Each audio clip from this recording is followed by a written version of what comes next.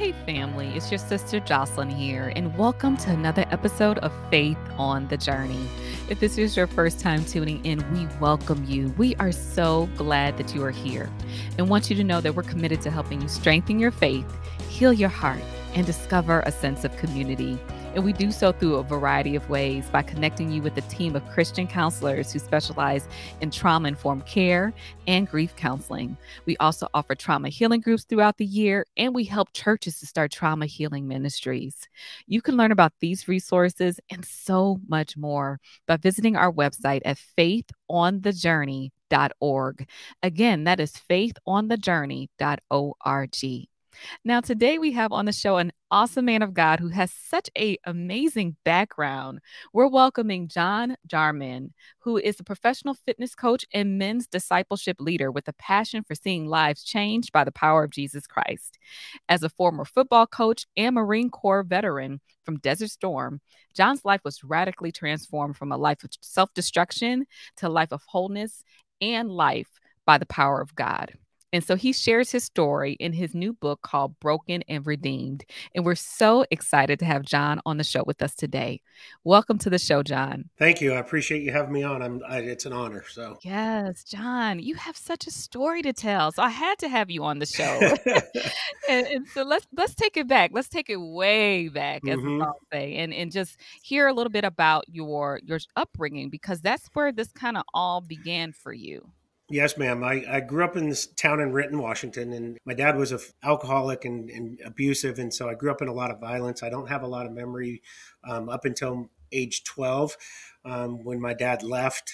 And the reason why he left is he came home one night and was beating my mom, and I got up out of bed and went down. I was 12 years old and walked into the kitchen, grabbed a knife, and told him if he didn't stop, I would kill him. And he left, and they left my three brothers and I and my mom by ourselves. And I didn't have much contact with my dad until later in life when I entered the Marine Corps. But that's where a lot of this stemmed from was that upbringing. And, I didn't realize it back then and going through high school. I had a lot of anger issues and, I got involved in the drug world and partying because it was, late 70s, early 80s. We didn't really go into counseling or anything like that. Didn't grow up in the church, so there was not much guidance. And growing up fatherless, it's super tough. And I think that's a huge problem we have in today. Is there's so many fatherless children, and the teachers and coaches can step into that role, but it's tough. And that's one of the reasons why I got into coaching, is because I wanted to help kids not go down the same path I did. And I did a decent job of that. I really didn't know Christ as I was doing that. My first introduction to Christ was in boot camp. And our drill instructor said, "Hey, you can go to church Sunday for an hour." And I went, "I get an hour away from you guys once a week, I'm gone." And so that's kind of where I was entered into, started to hear about the faith, but it really didn't grow until probably, let's say I moved back home in 2005, 2005. And it probably really didn't start to hit me until about 2007, 2008. And so that's when I started to look at my life and go, you know what, I need some help, and sought out some counseling. By the grace of God, I found Christina Holland, who was my counselor for 10 years off and on. And then as I was working with her, I found Scotty Kessler, who was my spiritual mentor. And those two helped me walk through this and get to the other side to where I could have the knowledge and wisdom and faith to write this book. Wow. I love that. And I know just in this short period of time, there's so much that took place in between Yes, ma'am. you getting to 2018. But it for you, especially your background, like you are what someone would call quote unquote a man's man, like vet, coach, like athletics, like Yep. vulnerability is not probably your thing. And so counseling was a big deal for you. So let's talk about that decision. Was there some resistance? Were you hesitant to do that? What was your process? I first went into counseling when I was coaching back in North Carolina, and is when my wife and I got separated. I did some counseling then. I even did some when I first moved home, but it didn't. I really didn't like the counselors I had. I don't know if you ever saw the movie Patch Adams, but one of the counselors, he's in his therapy session in the movie, and the counselor's really not listening to him. So he says, I'm hopping around on a pogo stick and blah, blah, blah. And the guy didn't even pay attention. He got up and walked out. And that's kind of how I felt with this one counselor. And so I didn't stay there. Later down the road when I moved back home, and I'd lost my mom in '08. that's when I really started to look at my life, because I saw a pattern of behavior start to happen again. And it was the self-destruction. And I was like, you know what? I don't want to go through this again. And so I picked up the phone and I Googled counselors, and the third person I called was Christina. And, like you said, vulnerability was one of the things she worked with me on. And it took 10 years, because growing up the way I did, meek, weak, vulnerable, none of that was in my vocabulary, and it even says biblically that, we're to be meek, and the meek will inherit the earth, and we're supposed to be weak. Well, I saw that as physical weakness and mental weakness, not that actually by giving up control and surrendering to Christ, that meekness and weakness actually becomes our strength. And that was a huge turning point for me in my walk. Man, you hit it. You hit it, and that is a paradigm shift, right? Because weakness is strength in when it comes to Christ, but we have not been taught that in the world, Nope. and so Nope. I hope that the men who are listening right now are really receiving this because it's counterculture. There's a lot Yes. of things that particularly for men and women too, but for men, like, you're not supposed to cry. You're not supposed to be expressive of these emotions, instead of saying, "I'm sad," it might come out as anger, right? And Right. so these are things that take work to unlearn. And so, what are some practical tactics or things that you learned through counseling that you think could be very helpful to the men who are listening, even women as well? First of all, I would say that if you feel like you have some issues with anger or lack of trust, or depression or anything like that, is don't be afraid to ask for help. That's one of the biggest things I think is, as men, our pride gets in our way from us saying, "Hey, I need help. I can't do this on my own." And that was a sticking point for me for a long, long time. And then once you do that, you have to be unconditionally honest with who you're working with, because if you're not honest, they can't help you. And that unconditional honesty was the biggest part. And I told Christina, I said, you got to be able to call BS on me, because I might try to get one over on you, and if I do, I need you to call me out on it. And so we had a really good understanding of going into our work, and I think that's what helped. And I have to say again, by the grace of God, I found her, because if it wasn't for her and Scotty, who knows where I'd be now. So I love that. I was shouting. My mic was muted, but I was I was shouting about that because I think it's so important to recognize that if you're not honest with your counselor, you can manipulate your counseling sessions. And I'm not recommending that you do that, but seriously, right. who you fooling if you're manipulating your counselor if you can't be honest with your counselor, right? And Correct. so The thing I'll say about counseling is you're in a room with one person, and it's just you and them. Once you have that trust factor, you got to feel comfortable enough to share anything. And it's stuff that you might not even share with your spouse if you're married, in order for you to get through what you need to get through. And coming from where I did in my background, there was a lot of shame and guilt, and a lot of it was stemmed around me pulling that knife, because I looked at it as that's why my dad left. Not that my mom, I saved my mom. My counselor thinks that I was next because I don't remember a lot of things. It was a life-saving technique. But at 12 years old, I put this armor on, and it stayed on, and that armor didn't let anybody in. And it wasn't until my last session with Christina, I walked out of the session and I sat down in my car, and I felt like the world was lifted off my shoulder. And I got out of my car and I went back in and I said, "I'm not coming back." She goes, "What do you mean?" I said, "I'm free." I said, I felt so free of the whole past and everything. And it was just, I get chills even when I talk about it, because it changed my life at that moment. And she goes, "Please keep in touch though." It was that freeing that it just felt like that.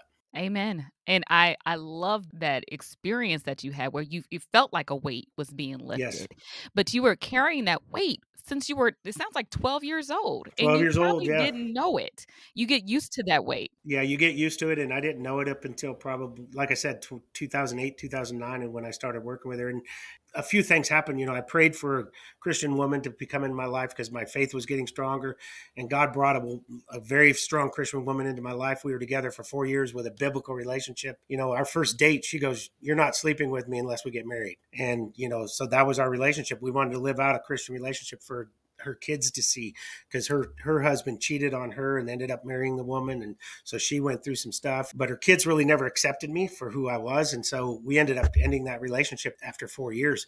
And it was at that point when I lost that relationship and my business was struggling and my brother's wife was in the hospital about to die. I'd already lost my mom, my dad, and two brothers.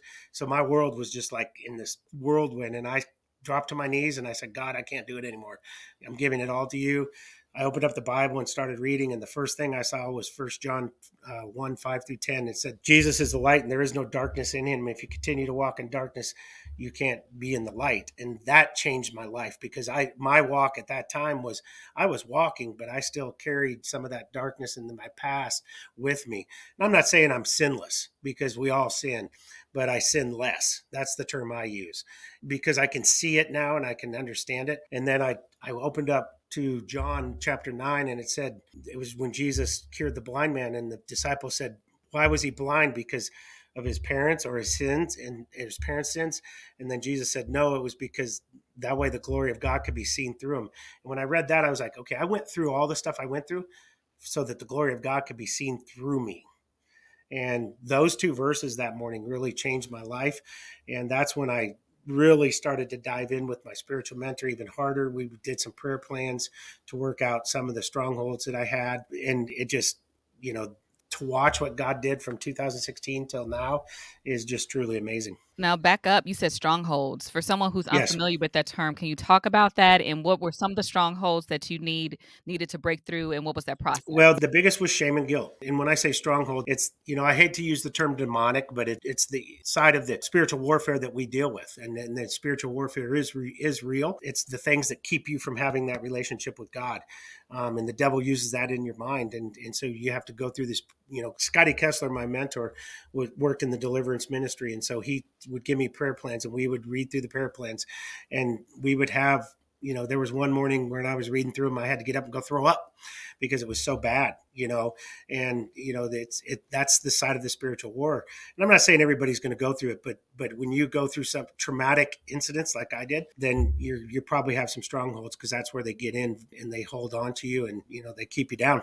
And so you got to work through that, and you got to have the right person to help you work through that.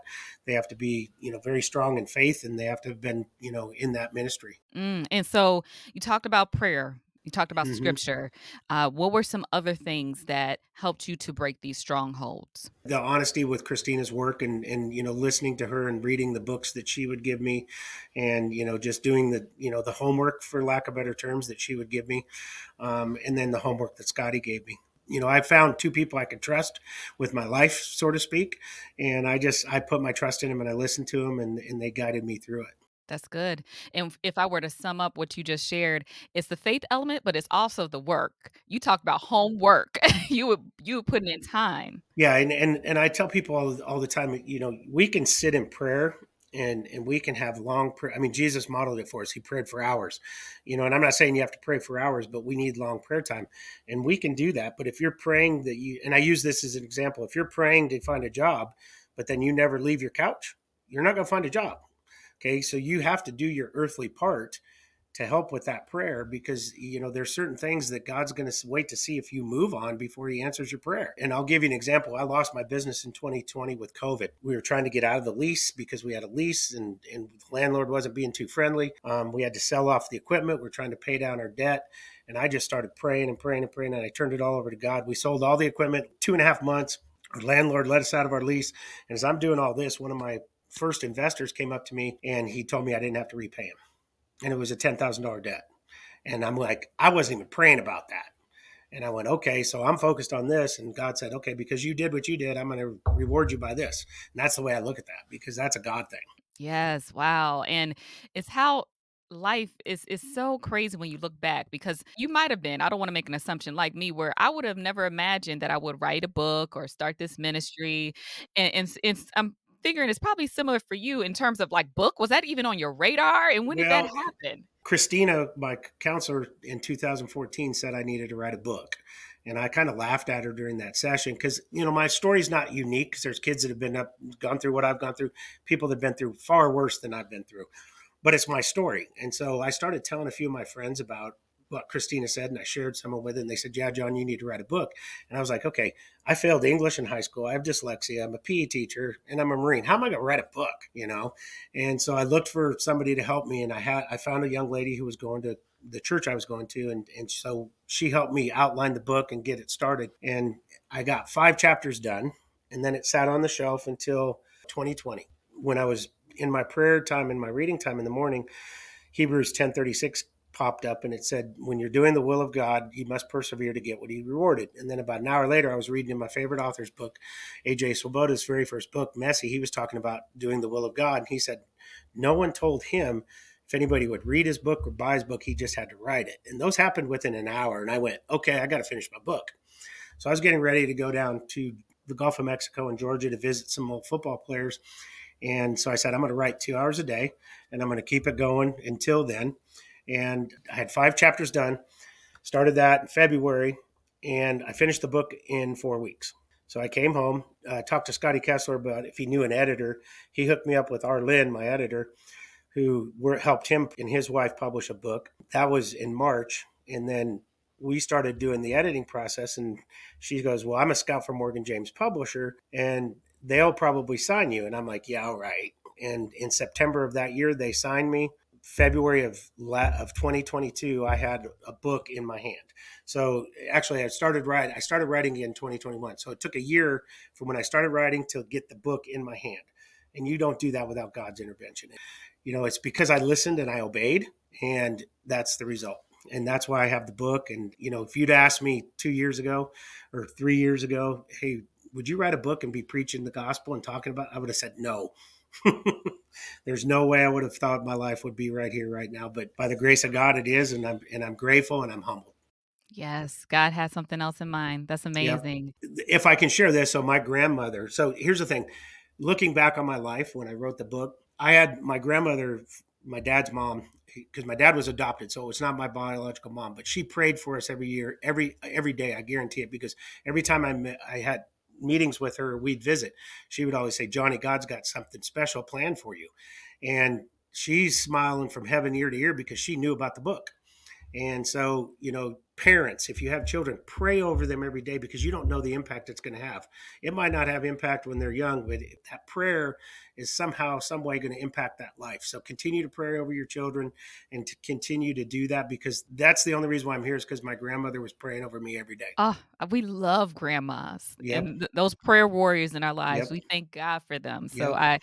I appreciate you sharing that for the parents. Even if you're parents that have children who seem wayward or out in the Yes. world or, Yes. Keep praying. lost, keep Keep praying. praying. Yes, ma'am. Yes, Yes, ma'am. yes. So I want to shift gears to the title of your book, Broken and Redeemed. I love that title. Tell us how you came up with that name and talk about some of the key takeaways that you wrote in your book to help individuals who've experienced trauma or loss and or who need healing in their lives. Well, to be honest, in 2014, when I started writing it, the name just kind of came to me, and because I was broken, I saw myself as a very broken person, and redeemed. I mean, what better? Because we have the redeeming power of the cross, and we're not supposed to have any shame or condemnation or any guilt because of what Jesus did on the cross. And so that's where the name came from. The subtitle actually got changed by the publisher. It was God is Waiting for You, because the whole time I figured, God was just waiting for me to come knock at the, come back and open the door. And he knew I would do it eventually. And so I'm in my first call with the publisher, and they start talking about the name, and they said that the subtitle should explain more about what the book is about. And here I am. I have this name since 2014. This is 2021. I'm going, be patient, John. These guys are the experts, because, I didn't want to, say anything. And they're throwing out ideas for the subtitle, and they found discovering freedom through complete surrender. And I went, okay, I can live with that. But I didn't really like the word discovering. And so when we finished the call, I just thought about it all night long.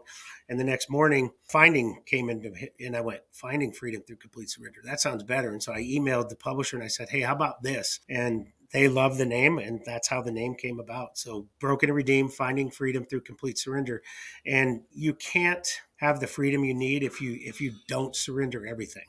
And because it'll keep a veil in front of you. And that's probably the toughest thing for men, is because we as men do not want to give up our pride. We don't want to give up our control. Control was a huge issue for me. In my early walk, I would pray. People would be like, it's God's timing, John. I'm like, I don't know. It's John's timing. He needs to, and when you try to do it that way, it doesn't work. And so, that's the biggest thing is, and that's how the name came about. So, and we did keep We did keep God is waiting for you on the back, because when you flip the book over, it says God is waiting for you. Are you willing to surrender, or something like that? I can't remember exactly, but yeah. I love the name, and I really want to draw out the surrender piece because I struggle with, most of us, if we're honest, struggle with wanting to control situations, and surrendering to God is, it could be a scary process. And so for you, the surrender piece, if you can dive into that a little bit more about practical things that the listeners can learn to help them in that process of surrender. Well, that's the tough part. I think you have to come to almost a rock bottom. And I mentioned it earlier in 2016 with my girlfriend leaving and my gym not making it too well, and my sister-in-law in the hospital and about to die. That was kind of my breaking point. And I used to listen, or I still listen to Tony Evans through a podcast. And Tony, he said, "I'm going to tell you the only verse in the Bible that's not true." And I went, "Well, I'm okay. I want to hear this." Well, it's in Corinthians. God will only give you so much you can handle, and if you can't, he'll provide a path out, is what the verse says. But what Tony was saying is God's going to give you more than you can handle, because he wants you on your knees looking up and saying, "I can't do this without you." And so that was a verse that really hit me when I fell to my knees. What Tony was saying is, you got to come to the rock bottom. And I think, if you don't hit that rock bottom, you're not going to completely surrender. And I'd say if you're struggling with your faith, and there's something that you're feeling like you need, pray on it, see where, ask God to reveal that to you, and see what you have to give up. And some of it might be friends. It might be, you might have to change jobs because you might not be in the right job, and only God's going to show you the path. But it is completely surrendering and letting him take over your control of your life. I tell people right now, I don't worry about anything, because I've seen God's hand in my life. And so when I get into a situation now, I just pray over it, and I just sit back and I let it go, and I let God do it. And it's, I just accept whatever outcome, because the outcome that God wants it has a reason. And I might not ever know the reason of that certain outcome, but it's going to be to make me better and put me on the path. And I'm here because of that. And I'm speaking to you today because of that reason, that I surrendered, and I'm willing to let God just take over and follow him wherever. And I learned that from Scotty Kessler, my spiritual mentor, because as we were working together, he called me one day and he said, "John, I'm moving to Nebraska." I'm like, "What?" I mean, this was totally out of the blue. He goes, "The Holy Spirit told me I need to be in Nebraska." He picked up his whole family, and that's where he still is. Okay. And didn't even question it. The Holy Spirit told him to go, and he went. And I went, "Now that's a man of God." And so I was like, I have to be like that. Wow. And I'm wrestling with this next question because it speaks to me in my walk, and I think it Mm-hmm. speaks to others in terms of next leveling your faith. What you described is like going to the next level, because Mm-hmm. we could be saved. We could know Yes. that we're going to heaven and still like be at this place where it's just kind of like this lukewarm walk. We're not experiencing the fullness of what it's like to be in Mm-hmm. relationship and fellowship with God. So to next level your faith, to be at a place where you're like, I surrender, I pray about it, I release it to you. Like, is there any words of advice that you can give someone to transition to that next level? Well, the first thing I would say is find somebody who's further along in your walk than you, that can disciple you, and that you can share things with, and you can share prayer time with, and you can share biblical reading with. That would be the first thing, is because Jesus said, "Go and make disciples of the world." We're not to do this by ourselves. So we need people above us. We need people below us, because I'm supposed to be discipling other people. Matter of fact, I'm discipling this young lady who was a couple years behind me in high school, because she saw my book online, got the book.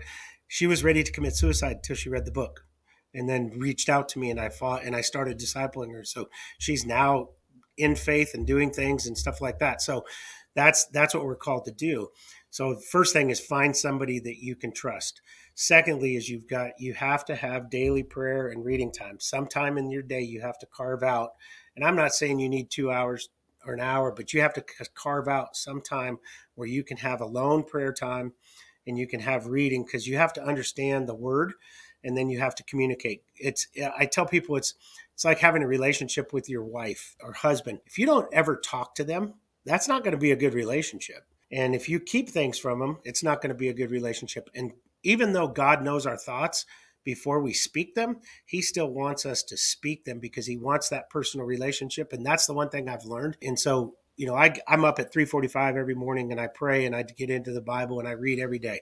And that's the thing that's helped me deepen my faith. And I continue to do it. I continue to look at books and research and just to try to get an understanding of the word. I enrolled in seminary school in 2007. I'm 8 hours shy of a master's of theology. And the only reason why I did it is to get deeper into the word so that I understand it more. That's amazing. I sense the thirst that Yeah, you have for knowing God, and it really does require that thirst. But at the same time, you also have to recognize you might not always feel like reading either. correct. But Jesus said on the Sermon on the Mount, hunger and thirst, and you will have righteousness. The righteous Mhm. are the people who hunger and thirst after him. And then Yes. you will have that. And he said that in the Sermon on the Mount. So he told us right there that we have to have that. And there's days that I don't feel like getting up that early, trust me. And I get up on the weekends at about 6:30. I stay in what I call the fourth watch. It's 3 a.m. to 6 a.m. and it's the most spiritual and most demonic time of the clock. And so I do all my work then because I used to get woken up during that time with just crazy dreams and all sorts of stuff. And now I get woken. Now I get up to pray. And so I try to stay within that window because I know the effect of it. So, and I'm not recommending that, I'm not recommending that for everybody, but you got to find a time, 15, 20 minutes a day where you can pray and read and get into it. And if you're so busy and you say, I don't have the time, well, when you're driving to work, put the Bible audio on in your car so it's into your ear, because guess what? You're gonna start to remember that. Yeah. So there's so many ways today to get the word in you.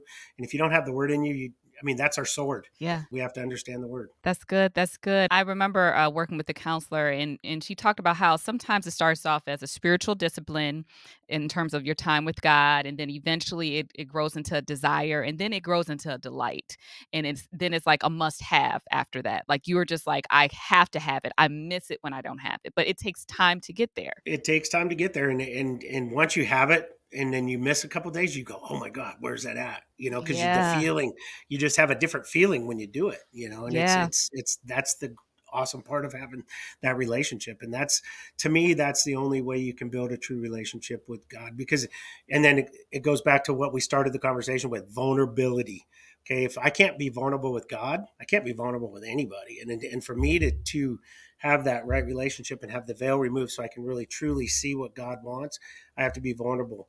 And because for me to share a testimony with you and your listeners, it's vulnerability, and for what I did in that book. And it's, that it makes it easier the more you do it, but it is tough. And that's why you have to have spiritual mentor or a counselor or both. Yeah. Well, I encourage anyone who's looking for support in this walk to check out your book, Broken and Redeemed. I'm so excited for you, John, and what you're doing. Thank you. And I thank you for being a guest on our show today. You blessed me just like I'm sure you blessed our audience today. Well, I appreciate it. And it's been a blessing being here. So Thank you again, John. And I hope to have you back on the show as you continue to do great work for the kingdom. thank you. Thank you all for tuning into today's episode. Wow, so much shared, and I hope that you're inspired to go deeper in your walk with God. God is calling you to a deeper, authentic relationship with Him.